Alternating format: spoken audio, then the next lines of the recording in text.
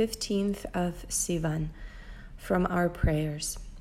Spare those who delay taking leave from the Shabbos, that it not be concealed from them in the 6 days, they that absorb the sanctity of the holy Shabbos and purify their hearts with truth and faith to serve you.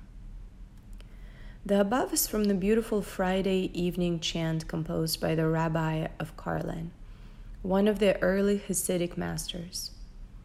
The chant describes the Jew's longing for the Shabbos, how it brings a person into closer contact with God, and how the soul can savor the sweetness of divine love. Even among those who observe Shabbos by avoiding forbidden acts, there are many who did not fully appreciate the sweetness of Shabbos. They are clock watchers who wait for the moment that Shabbos is over so that they can return to their mundane tasks. This betrays their complete failure to grasp the essence of Shabbos, that it is an oasis in the desert. Why should one want to leave the fresh fruit and life-sustaining water of an oasis for the dry, barren desert unless one is actually torn away from it and forced into the desert? Shabbos is an oasis of total spirituality. It is not only a day when abstinence from daily activities permits time for study and meditation, but is also a day blessed by God with holiness and sweetness that nurtures our spirituality. How foolish we would be to wish to leave it.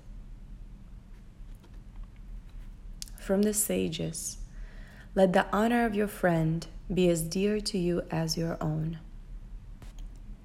Rabbi Shmelki of Nikolsburg came to a city where he was greeted by a throng of his followers. Before meeting the crowd, he asked for a few moments of seclusion. In the privacy of his seclusion, he was overheard to be saying to himself, "Welcome, great Rabbi.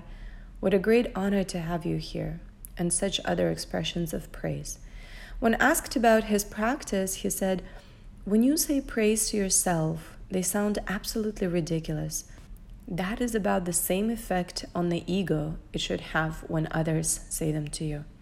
I just wanted to make sure that my head would not be turned by the welcome I was about to receive." Rabbi Shmelki interrupted the passage.